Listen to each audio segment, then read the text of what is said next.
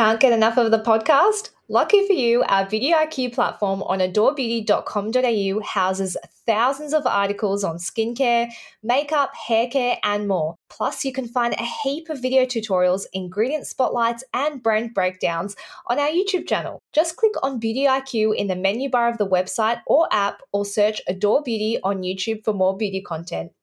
Welcome, everybody, to Beauty IQ, the podcast. I'm your host, Joanna Fleming. And I am your co-host, Hannah First. So I have a request to intro this episode. Oh, well, I did want to say to you that I went on a date with a doctor, so we might have a doctor regular. Oh, but I already got one. She already got one, so my doctor now will no longer be relevant. Oh, look, if he wants to come on as a guest, is he going on your dating podcast? No. I don't think so. He actually told me a really funny story that he was on a date with a girl that was wearing red lipstick, and I was like, go girl, for wearing red lipstick on a first date. And she had red lipstick on her teeth the entire date, and he didn't say anything. Because she would have gone home and seen that and been like, oh, my God. Please, any men listening, if a girl has lipstick on her teeth, just tell her. Or anything in her teeth, just tell her. Can you imagine going through a whole date and like not saying something that there was red lipstick on someone's teeth? Yeah, I can't imagine doing that because I'd probably I'd struggle to tell someone, but I'd want to know if it was me personally. If you're on I would want to know. If you're dating either of us, please tell us if we have stuff on our face.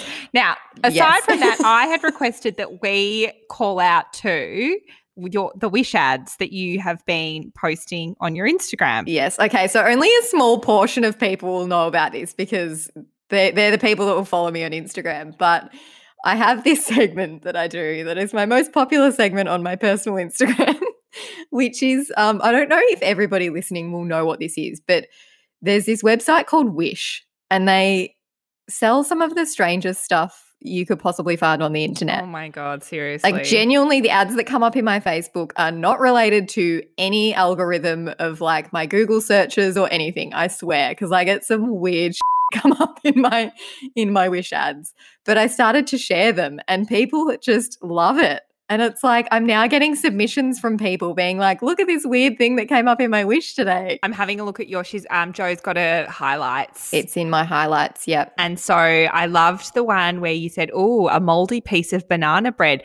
What the hell? $11 for that moldy piece of something. It's just bizarre. You just never know what you're going to get. Like last week's was... What did we have last week? You had there's this really weird contraption to remove ingrown toenails. Yes. And then last week there was this balloon that looked like some way of cleaning out your bum or something. I don't know what it was, but in the diagram there was just it didn't depict actual human anatomy. So I don't know. Oh, I'm going through them now. There's the mittens for the cat. Yep. There's just, it honestly goes on and on. The fake poo. You don't know how many fake poos I've had. So I then got served an ad from Farfetch, which is an online, it's kind of like a Net-a-Porter, and it looked like a penis bag. Like I don't know how else to describe it. Like a penis holder, but made of mesh material. Those mesh water bottle holders. Yeah. Well, this was like that, except it looked like it was for a penis, but it's actually just a designer handbag. And I thought it was a Wish ad. Anyway, guys, get on. It's actually a designer handbag. It was actually a designer handbag. Oh, wow. Anyway, we've completely lost it in isolation. Totally. Completely. All right, Hannah, what's on today's episode? On today's episode, we are talking about cold sores, and we've actually got our new resident GP, Dr. Lucinda. Do you know how to say her name? Rauderschel. Thank you. And then we're speaking to Dr. Natasha Cook, who's a dermatologist, about eye treatments and, of course, the product we didn't know we needed. And mine is genuinely, there's never a product that you didn't know you needed. This is it. This is it. Today's cringy convo. This was actually a listener request, and I thought it was a really good topic because I didn't really know that much about it. But today's topic is cold sores. And we have found our new resident GP, Dr. Lucinda. You can find her on Instagram at Today with Dr. Lucia. She is a GP from the UK, but she's actually living in Sydney now. And what I love about her Instagram is that she talks about what the experience is like being a GP in Australia. So for any other GPs that want to come from abroad to Australia, and she just discusses all different kind of things on her Instagram. So she messaged us and I was like, yes, I love her. We'll have her. So today she has sent us through some pretty comprehensive notes on cold sores. Okay, well, why don't we start with what is a cold sore? Okay, so Dr. Lucinda explained, obviously most of us have seen a cold sore before, but they're small, painful blisters and they commonly appear on the lips and the mouth. So you might feel an initial tingling sensation and then a red spot will pop up and then a blister and then that forms like an ulcer and it crusts over. So that process generally takes about 10 days, she said. It's not actually caused by a cold most of the time. I mean, the name kind of suggests that it is, but it's sometimes triggered when you are unwell, but it's also known as fever blisters or herpes simplex labialis, which labialis is just a Latin word for lips. Mm-hmm. I don't know if you've ever heard of like your nasolabial folds, kind of like the same thing, those lines that are like I above your always lips. thought that was just a really bad word for that area. Well, a labia is your vagina lips. Yeah. Oh, so does it mean So that lips? makes sense, doesn't it? Oh, okay, that does make sense. Okay. Wow. And speaking of vaginas, you might have heard cold sores be related to the term herpes, which Yes. we would commonly associate with like an STI, right? So they're caused by the herpes simplex virus, but there's a type 1 and a type 2. So the type that causes cold sores is the type 1, and then the one that you most commonly get in your genital region is type 2. So they are a bit different. What's the – because I know herpes zoster is actually shingles, which is – What? So herpes zoster, yeah, it's shingles. Do you know what shingles is? Yeah. Yeah, so herpes zoster is then shingles, which is from the chicken pox virus. We've got to do one on shingles. Oh. Yeah. Yeah, we've got to do one and chicken pox, actually. It's caused by the reactivation of the chicken pox virus. So, Oh, yeah. look at you, Dr. Hannah. Where's she been this whole I time? was on a date with a doctor on the weekend, so I'm feeling Feeling very knowledgeable. I was like really bringing out all my like knowledge on like, because I've been reading about the COVID vaccine. Yeah. And he was like, I think he said something like, I said, oh yeah, the AstraZeneca one. And he's like, oh, there's another one. And then he said, oh, the one from Oxford. And I said, that's the same one. And he's like, oh yeah, you're right. Oh. And I was like, yep. Oh, wow. You schooled a doctor. Schooled a doctor. That is bold. I did say I watched a lot of Grey's Anatomy. Yeah, well, you did. You actually, and that's paying off for you. It's paying off. Obviously. Yeah. So is it a misconception that you can transmit it through like sipping on a glass that someone else has sipped on? Dr. Lucinda said that it can be spread through kissing and also indirect contact, like sharing towels and makeup and other things in the bathroom. Yeah. But you have to be infected by the virus at some point in your life. So that often happens in childhood. And then once you get the virus, it travels to a group of nerve cells under our skin and then it remains inactive until it's triggered. And then that's when you would experience a cold sore. Well, what's the best way to treat a cold sore if you feel one coming up? So she said as soon as you start noticing one coming up, even when it's tingling, you can start using an antiviral cream, which you can buy over the counter at a chemist. That can help to reduce the duration of the cold sore, but it can also help it heal sooner. Some people require oral antivirals, but that's only if they don't respond to creams. She said a lot of patients ask her about home remedies, but she said that they won't reduce the duration of a cold sore. And sometimes, in some cases, it can actually make it worse. So best to stick to the over-the-counter stuff at the chemist, in her opinion. So what about in terms of prevention? Are there ways that you can avoid cold sores if you're prone to getting them? Yeah, so I actually have heard that when you get really stressed, cold sores can pop up, and I've heard of people getting them like on their wedding day because they've been really stressed about their wedding, which that would possibly be the worst time in your life to get a cold sore. That would be so annoying.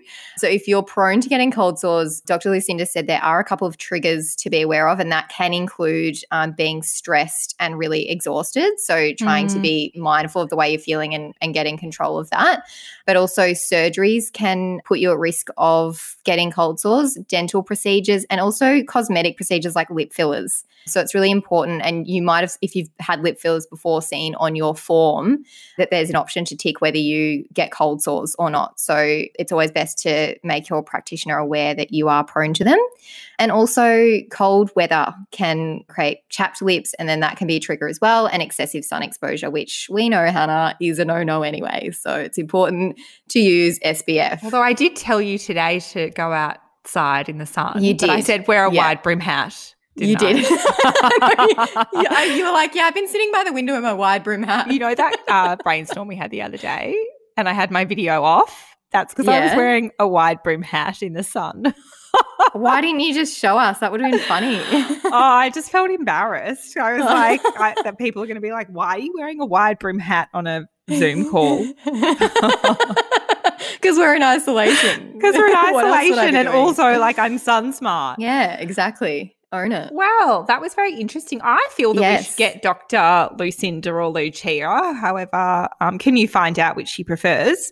I think we should get her on. Yes, definitely. So if you want to see more of what Dr. Lucinda's up to, you can check her out at Today with Dr. Lucia. But I've just been stalking her. I can see she's got some IGTV videos. Can't wait to watch. You might want to watch. Yeah, but we're definitely going to get her on to like have a proper chat. But we've just started with her sending us over some pretty comprehensive notes that we've made our way through. But we've learned a lot, I think, along this journey, haven't we, Hannah? Yeah, but I think that if you're unsure, definitely head to your GP. This does not substitute an appointment with your GP.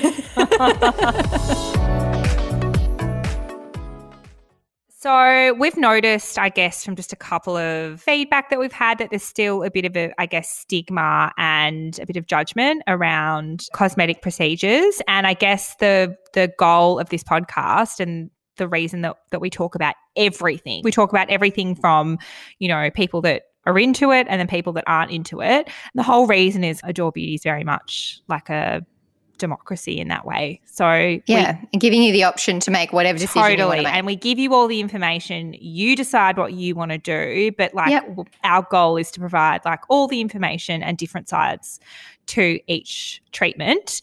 So if you're not into that kind of content around anti-aging treatments, feel free to fast forward onto the product we didn't know we needed. But I would recommend listening because this is a really good interview. Yeah. I really liked it. So I would listen. But please don't troll us after. Yeah. Okay, so this has to have been probably our most requested episode topic, I think, and that is eye creams. So we've asked Dr. Natasha Cook from Darlinghurst Dermatology to join us today. Welcome, Dr. Natasha. Thank you for having me. No, it's our pleasure. Now, you actually have your own line of skincare, so I thought you'd be best qualified to discuss this topic because you know a little bit more about ingredients than probably the everyday dermatologist. So can you tell us, are eye creams or treatments or gels, are they really necessary, and how do they differ from a regular serum or moisturizer that we'd use on our face? Okay, so the way I see eye creams is they're often a totally unnecessary product to have in your beauty regime. And I've sort of, after being pretty au fait with reading ingredients lists for, the last couple of decades, when you can break all that down, they can often end up just being very expensive products in a jar that's a quarter of the size of a good moisturizer but 4 times the price. And I think a lot of the motivation of the industry out there is it's a really difficult area to treat. It's one of the first signs of aging that appear on people, and it's a vulnerability in the population of, women, but also men in the beauty industry because it makes them look tired, it makes them look old. And so the whole essence, if I could whack something on that gets rid of these things that absolutely annoy me, I would love that. And so people are vulnerable and therefore motivated to spend a lot of money. And so it's a big componentry of the market that I think sometimes the consumer can really readily get taken advantage of. That's a very interesting point of view. Does that mean, and we've spoken to a dermal therapist about this, can you use a regular serum under your eye? Like, is that a big no-no? Totally. Depending on, as a derm, yes, you can, but obviously you may not dive into the deep end of a high concentrated, retinoic acid prescription cream, or potentially a high percentage of a retinol straight away, because it may cause some irritation, but it can create irritation anywhere on the face. And the thing about the tissue anatomically around the eyelid skin is it's about half the thickness of the skin on the rest of your face. So therefore, if it does get irritated, there's a higher degree of sensitivity. And then we also know that chronic irritation can lead to discoloration and actually make the appearance of things like dark circles, eye bags, whatever, look worse. But the answer to that is yes, but you want to make sure that the ingredients there aren't going to create irritation. If they don't, really, the serums you're using on your face can be used pretty much anywhere else. That has cleared up a lot of questions in my head. Fire away. That's what we're here for. I'm always avoiding the eye area, and I'm like, well, do I need to be doing this? But I have, though, if I take the retinol too far, I do feel that irritation sometimes, and it can sting. Totally. And then you can do things like, if you are putting in more of an active on, make sure you use it with the moisturizer. So the moisturizer will reduce the amount of inflammation, irritation, and help support the barrier in that area. So there are ways, and you might then titrate it into your system. If you're a little bit concerned, maybe only using it a couple of nights a week and then gradually building up depending on tolerance, and sort of let the skin and your body tell you whether that's something you can use or not.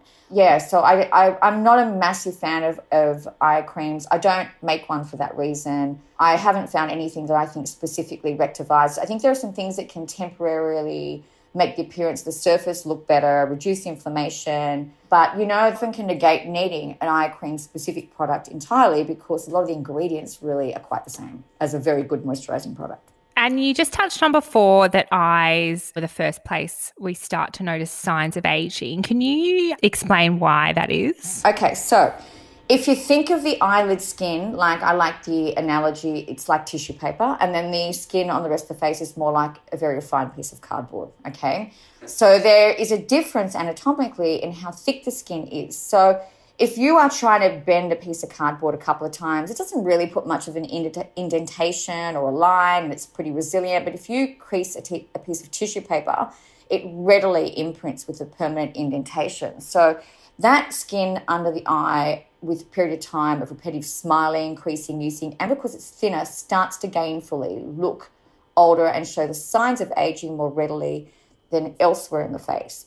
Then on top of that, you've got the natural volume loss that happens with aging, particularly fat loss. There's not a lot of fat under eyelid skin, so as that reabsorbs with aging, then the underlying muscle and the bony structures starts to become more transparent through the skin, so you get that appearance of that sort of dark circles and shadowing, which gets exacerbated by the aging process. So we do need to be careful with it. So things like rubbing it or irritating it will mean, because it's thinner and finer, it is more predisposed to becoming inflamed, and we know inflammation creates aging damage. And we also know, because it's so fine, it's going to end up, fundamentally creasing better. So we want to do little things in the early decades of life to try and prevent and preserve the quality of this tissue, because it is more susceptible because of that anatomy than other areas of the face. I really like that analogy. I was just thinking when you said tissue paper, cardboard. So I was trying to think, Jo, what would the skin on my feet be? Like if your face is cardboard, Pumice, stone. Oh, I was like, sometimes I feel the bottom of my feet and I'm like, wow, like the skin it doesn't feel like skin anymore. The human body is just amazing. Now, a question that I get a lot on Instagram, like probably once a week at least, is what age should we start incorporating an eye product into our skincare routine? Now, I know you've mentioned that you're not a big fan of them, but if there's anyone out there that's really wanting to use an eye cream, at what age do you recommend they start using something that's maybe hydrating or that's just going to keep the eye from showing those first signs of aging? Well, I certainly think habits that we do in our daily life are more important than a specific eye cream as prevention. So I'm very much all about early intervention is prevention. So if we can preserve ourselves as far as, body mass, regular exercising, good skin quality, and using preventative measures, which really is something that you've got to start thinking about from when you're super young in your teens. Sun protection, sunglasses, not rubbing the area, staying away from irritants. So the whole attitude towards this, I think, is something that we should be thinking about when we're teenagers, because our sun protection measures should be thinking about that, because that's one of the biggest external elements that can really damage this tissue and create aging of the area.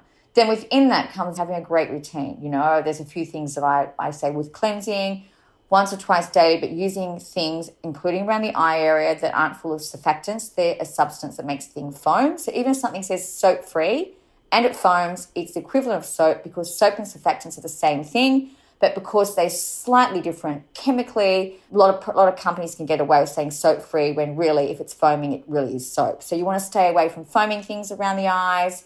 You want to use gentle cleansing. You want to be really delicate when you pat that area so you're not dragging on the skin, which could then lead to irritation, inflammation, discoloration, appearance of shadowing, and thinning of that skin increasing. And then, you know, I think moisturizing habits are really important early on. Now, whether a person decides that they feel, you know, from a psychological point of view, more comfortable in using an eye-specific product versus just a really beautiful, good quality moisturizer that may double up as an eye cream or night cream and extra hydrating cream. I think the earlier you start, the better. And, you know, and as I said, it's much easier to prevent aging and damage than is to rectify it. So that, to me, is a lifelong journey, you know, and I think good education, good habits early on, probably, you know, teen years onwards is the way to go. Mm-hmm. I totally agree with you on that one. Start as young as possible. Especially on the sunscreen. I cannot be an advocate enough of just using good stuff that works on your skin and also investing in preventing yourself from the environment. And we know a lot more information about that now, that it is beyond sunscreen and sun protection, and certain active ingredients do work really well as topical anti-inflammatories and antioxidants, and looking those in your products, you know, like your vitamin C's, your niacinamide B3. I'm a real advocate of it. A lot of fantastic pioneering Australian research, you know, discovered that beyond the fact that it prevents from UV and environmental damage, it also protects your immune system from depletion from the sun rays. It stops pigment, it reduces sensitivity, and it rebuilds your barrier function. So it's just something that I think people should be more knowledgeable up about and start using it early. And also helps acne. So if you are a young person that's worried about aging, that kind of ingredient will have a multitasking effect to be using in your skincare. Yeah, we're huge fans of niacinamide here. yeah, and you should supplement it up 1,000 milligrams a day. The level of scientific research to show that it actually slows down cellular aging. It reboots the energy system of the cell, which is called the mitochondria, which deteriorates. It's a potent anti-inflammatory, antioxidant. They did a multi-international studies showing that oral niacinamide in 1,000 milligrams a day reduces your body, the skin cancer rate by over 40%. I mean, that's pretty powerful. So Whoa. I was pretty much sold on that. I've been taking it a number of years now, because I guess the good thing of being a dermatologist and a medical specialist is we gainfully get information before things become mainstream. Yeah. So, yeah, there's many good reasons to be a fan of niacinamide, B3, many. Oh, I'm going to have to go and look for a vitamin get on the B3. supplements. Yeah, I am. Definitely looking that up. In terms of, we touched briefly on dark circles. Can you explain some of the reasons why we get dark circles and why they're hard to resolve with a topical product? Yes, I will. And it all comes down to the cause. So when you think of something as a medical specialist, you always think, okay, I see the problem. What's the underlying cause? Because you want to fix the problem. You want to fix the underlying contribution factors plus what's structurally going on. And this is why the topical agents are really limited in this area of medicine. So I like to break it down and thinking is you can have structural issues relating to the underlying bone and fat development, and then you've got skin changes that can happen. So when we think of structural underlying problems that will give that appearance of hollowness and shadowing, they've got the genetic component. So the way people are born and the way their skeleton forms mean their bone can be hollow under that eyelid area, which means their eyelid area scoops in and they look shadowed and hollowed, right? And those kind of people are going to present with dark circles, inverted commas, in their 20s, you know, and they might have had them even in their teens. And then you look at their parents and it's all genetic, and it will obviously also get worse with aging. And then you've got structural changes that are related to the aging process. And what we know about the aging process is we actually get osteoporosis of the face. And we get accelerated osteoporosis in the face in some areas, and we get preservation in others. For example, your outer cheekbone tends to stay in place and you don't lose much bone. So that's why, your cheekbones, a lot of you know, famous people who've got beautiful faces, they still maintain a very elegant chiseled cheekbone. But whereas under the eye area there where you get the shadows, you lose bone more rapidly and disproportionately. So then that contributes to the appearance of the dark shadow circle appearing. On top of that, we lose the overlying fat, and then the skin gets thinner, and that exacerbates as we get older. So there's our structure. We can have genetically kind of born that way, and so unfortunately we're going to get dark circles and look hollow and look tired and older than we are, potentially even in our 20s. And then most people then all get that kind of appearance, and we start to thin out there and look more shadowy and look more tired, and then get the hollowing because we lose bone, we lose fat, and our skin thins with the aging process. Then we look at the skin changes, and then the skin changes come down to things like colours. So we can develop pigmentation in that area, which is largely precipitated by one, racial predisposition, so a lot of darker skin types are more prone to developing clusters of pigment there, or the fact that we go out in the sun, we don't protect, and UV stimulates the pigmentation in there. So a cream to have the capacity to break pigment molecules down in that area is going to be really, really difficult. Then we start to get other colours like vessels and increase in vasculature.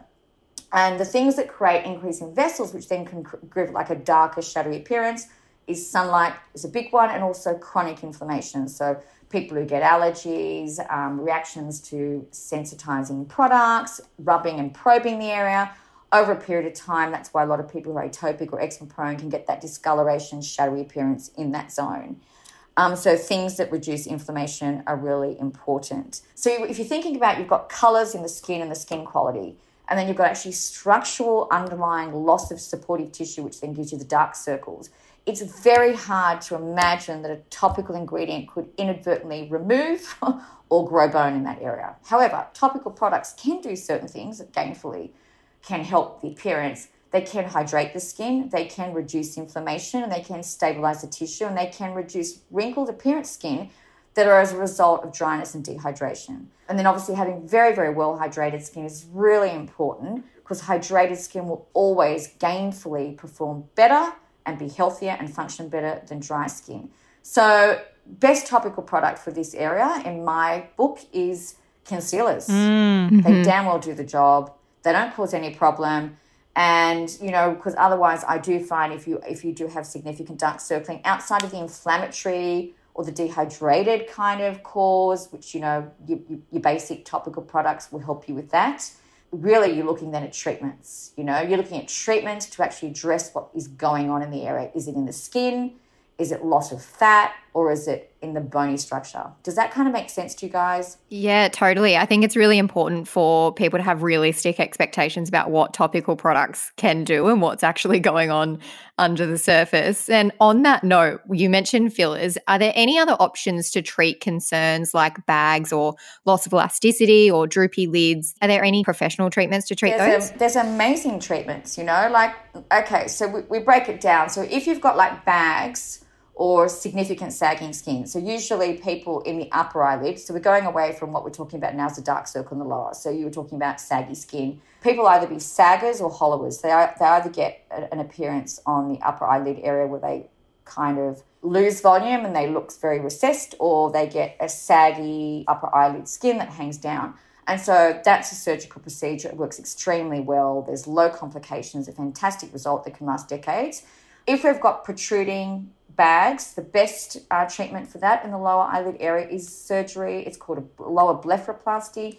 Nowadays, you actually can do it behind the eyelids. You don't actually come in and cut the eyelid skin at all. You pull the eyelid forward and you reposition the fat back into the orbit, like where it sits around to protect the eyeball, and they tighten up the membrane that gainfully normally supports the fat pad to sit back in. And then sometimes you might pull out a laser to then do a light resurfacing or laser peeling treatment on the overlying skin to finish the result. And then that's the number one go-to. Then if you've just got, you don't have protruding bags coming forward under the eyelid, you've just got a little bit of hollowing because you've always been a bit of a hollower. Fillers can be helpful, and fillers could be hyaluronic acid fillers, or it could be your own fat put in the area. Now, I personally think your own fat is the best because it's a natural substance, it integrates better, and long-term there's probably less complications, but it's a more expensive procedure, it's less accessible, and it's a bit more difficult to do. And then lasers can help. Like, so say you just look a bit dark and shadowy And when you look at the skin, what we use is an instrument called a dermatoscope. The dermatoscope magnifies it, to 10 to 100 times up. So we can literally see if you've got increased blood vessels in there. We can literally see if you've got increased pigment molecules and what's going on. If you treat the abnormality that's causing the skin discoloration, and that's usually using lasers, but again, need to go to an expert with that. And then if you've just got very crepey skin under there, it's complex. Hence my thing, prevention. If you can look after the skin from as early as you can and for as long as you can, that you don't end up needing too much of this, always the best way to start. And then when you start getting problems, get a proper diagnosis of what's actually contributing to the appearance, so then you can get the right modality, whether that'll be surgical or a non-surgical modality, to treat the underlying cause. And in terms of specific ingredients, we touched on a couple before, but if you had to kind of choose the best ingredients for under eye concerns, what would they be? Well, I look at it from two ways. I look at one, things that bind water and are hydrating and barrier repairing. So they're your things, your humectants or your moisture binders and your barrier builders. So you just want to look for really good moisturizing ingredients. I love old-fashioned things like glycerin. More fancy ones are hyaluronic acid. Hyaluronic acid takes the glory, but I have to say glycerin does all the hard work. And then things like shea butter, medical grade lanolin, cocoa glycerides. Your silicones, like dimethicones, are great for helping support and preserve barrier function as well. So you've got your moisture binders, your barrier builders, and then you want to look at reducing inflammation. So your antioxidants, anti-inflammatories. And one of my faves, obviously, is B3 niacinamide, because also has low irritancy capacity. So you are gainfully not going to be able to sensitize. Then my next one would probably be looking at vitamin C. Yes, another one of our favourite ingredients, the old vitamin C. I think we are going to touch on that separately in another episode because it deserves its own spotlight, I think. Yeah, that's why we put B3 and the vitamin C in the one serum, just to make, cut down on clutter, cut down on costs. They're both biologically compatible and you're getting more bang for your buck, and they work nicely together. So, yeah, they're two of our favourites as well. Well, thank you so much, Dr. Natasha Cook from Darlinghurst Dermatology, for joining us today. God, it's refreshing to hear a different opinion on something. I know, it is. Thanks for joining us. Yes, thank you very much for having me. It's been a delight being in your company. That's really just refreshing to hear that Dr. Natasha Cook doesn't believe in eye creams, because usually we just hear all one-sided opinions. Yeah, and I think it's good to hear a different opinion. But also I've been wondering for 2 years, can I use this serum under my eye? And I just love that, that was just an easy, quick yes. But I will say, and I actually, this is just another opinion, my professional opinion. Yeah. I sometimes find that the serums that I'm using, because they're so active, can be really irritating under the eyes. Same. Yeah, that's been my experience as well. I have been using an eye cream. I've actually been using what's it called? They look like unicorn tears. Opticrystal. So I've been using the Murad one, and I'm really big on this in telling people that a topical product will not treat all your under eye concerns. And I've been saying that for years, but I've really noticed a difference from the Murad one. So I'm like, I don't know what is in that, but it's doing something to my dark circles. And I don't know what it is, but it's great. So I'm going to stick to that. I just like having an eye cream. Same. But as Dr. Natasha said, just having a consistent routine is really important, and keeping hydrated. So as long as you're keeping that area hydrated, you're good. Yeah. All right, product we didn't know we needed. I think we've both got interesting ones today, Hannah, but I'd like to probably hear yours first. So it hasn't launched yet on the website, but it is launching on the 2nd of August at Adore Beauty, if you're interested in checking it out then. It is literally, this is going to be controversial, I reckon. I'm going to get some haters on this product. But yeah, you might on this one. Please don't. Please don't. Yes. My mental health is really at stake. Please don't. So Lady Sweet is a new brand on Adore. It's an intimate skincare brand, intimate being the key word. So it is the rejuvenating botanical oil for intimate skin. Can I just say something before you talk about this? I'm so surprised you didn't pick the other product in this range. Yeah, but that's because I like Femme Fresh. Sorry. I can't help that I like Femme Fresh, and I'm very committed to Femfresh. And by the way, we don't sell Femfresh on Adore. So you can get it at Chemist Warehouse, though. Yeah, Chemist Warehouse. You can get it at the supermarket. I believe Priceline have it as well. Chemist Warehouse get a lot out of me. Milky Ford. I know. They, like, seriously, Aldi and Chemist Warehouse. I don't know how you don't have a deal with Femfresh yet. I actually can't believe Aldi haven't contacted me. So if you work same. you work at Aldi or know someone that works at Aldi, can you explain to me why they haven't contacted me to be the face of their panty liners? All right, so back onto the Glow Oil. It's a Glow Below oil. So it's an intimate skin oil. It's rich in plant-based essential fatty acids. It has bacteria-fighting properties. So look, I think what this is really good for is that if you've ever waxed your lady parts at home, you know when you get all the wax build up on your leg. So this oil, you know how like they like put it after waxing, they use like an oil. So this oil is like safe to use on the skin below. So it's like moisturizing and it prevents ingrown hairs. If you get laser hair removal, you'll be shaving that area. So if you've got like kind of that irritation or you're susceptible to ingrown hairs, this oil is safe to use on your vagina. It's on like the outside of your vagina. Though, no. Inside of your Don't vagina. use on the inside. You can use a personal lubricant for that. Yes. Good terminology, Hannah. I'm using all the right words. You really are. So, but what I really like about it, and this is what's so funny, is this sits. I have like a little Kmart tray. You know the like. Got one of those round kind of marble things. What I do is I like present my best looking beauty products on my sink in my bathroom for when I have guests over. And so there's like a fragrance, and then there's like just some nice bottles and jars and whatnot. And of course, my Glow Oil for your vagina is on there too. Oh, so if they go to the bathroom and they just want to put a bit of something on, they can. Yep, it's there on display. It's really nice of you. Yep, it's there on display for whoever wants to use it. I've actually got one of those, but I haven't used it yet. So, well, let us know how you go. I'm going to be using the IPL machine because, of course, my appointment got cancelled again. Yes. So what is your product, Jo? So my product is also a new brand that I'd been using for quite a few weeks before we launched it, but it's brand new. So this brand is called Mr. Bright, and it ties in nicely to our recent episode with the dentist, Dr. Madeline. So I've been using these teeth whitening strips from Mr. Bright, and they are really good. Like, I have used teeth whitening strips before and not seen much of a result, but I have noticed a significant result from using these. Like, you meant to use them, I think, 14 days in a row. I haven't been that strict with it. I'm like, I did it 3 days ago. I'm just going to do it again because I forget to do it. But they're hydrogen peroxide free. So they are a little bit gentler on the tooth, apparently. And they've got glycerin and sodium bicarbonate in there. So that helps to whiten the teeth.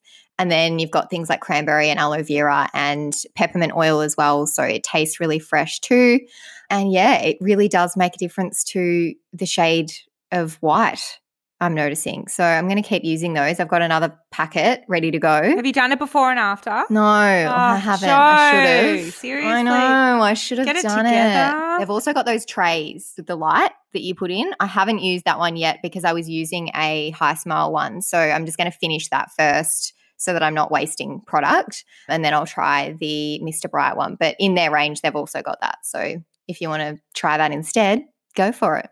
But as Madeline said, if you've got the trays that you've like actually had fitted to your teeth, you can still use them. Did you get a set as well? Yeah, I got the home teeth whitening kit. So they've got 3 syringes. I'm going to try the syringe, but I actually want to use I want to try this mold because it's got like a LED light. Yeah. If you listen to our episode about at-home teeth whitening, you don't know where to start and you don't want to go to your dentist and you don't want to splurge on the teeth molds. And you don't want to buy it off Amazon. And you don't want to buy it off Amazon. You can get them at Adore Beauty. But yeah, I definitely noticed my teeth were whiter. So if you're looking for something that actually works, I can attest to that. Now, just to outro, so we didn't actually talk about the fact that we're both back in lockdown, hence probably why I've requested that no one troll me for the next 6 weeks because I'm just a bit fragile at the moment. And if you're living outside of Victoria, like please don't troll us right now. Yeah. If you live in Victoria, I understand where you're coming from. We understand your frustration and your anger.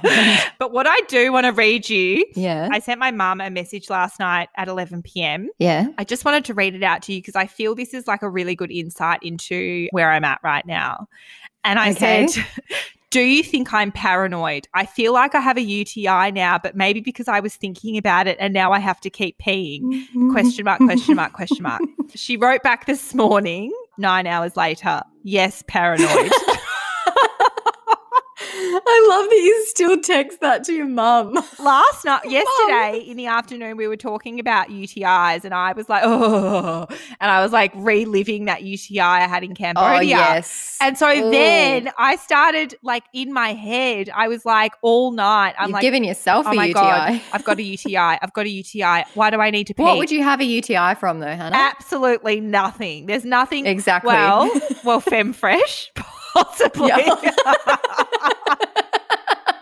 Wow, we can stop there now because the episode has come full circle. I'm done. Yeah. Okay. I'll see you next week, guys. We'll still be in lockdown. Thanks, everyone, for joining us today. Don't forget to subscribe and tell your friends. It helps other people to discover us. And also, we really want to know what you thought about this podcast. So if you can leave us a review, that would be much appreciated.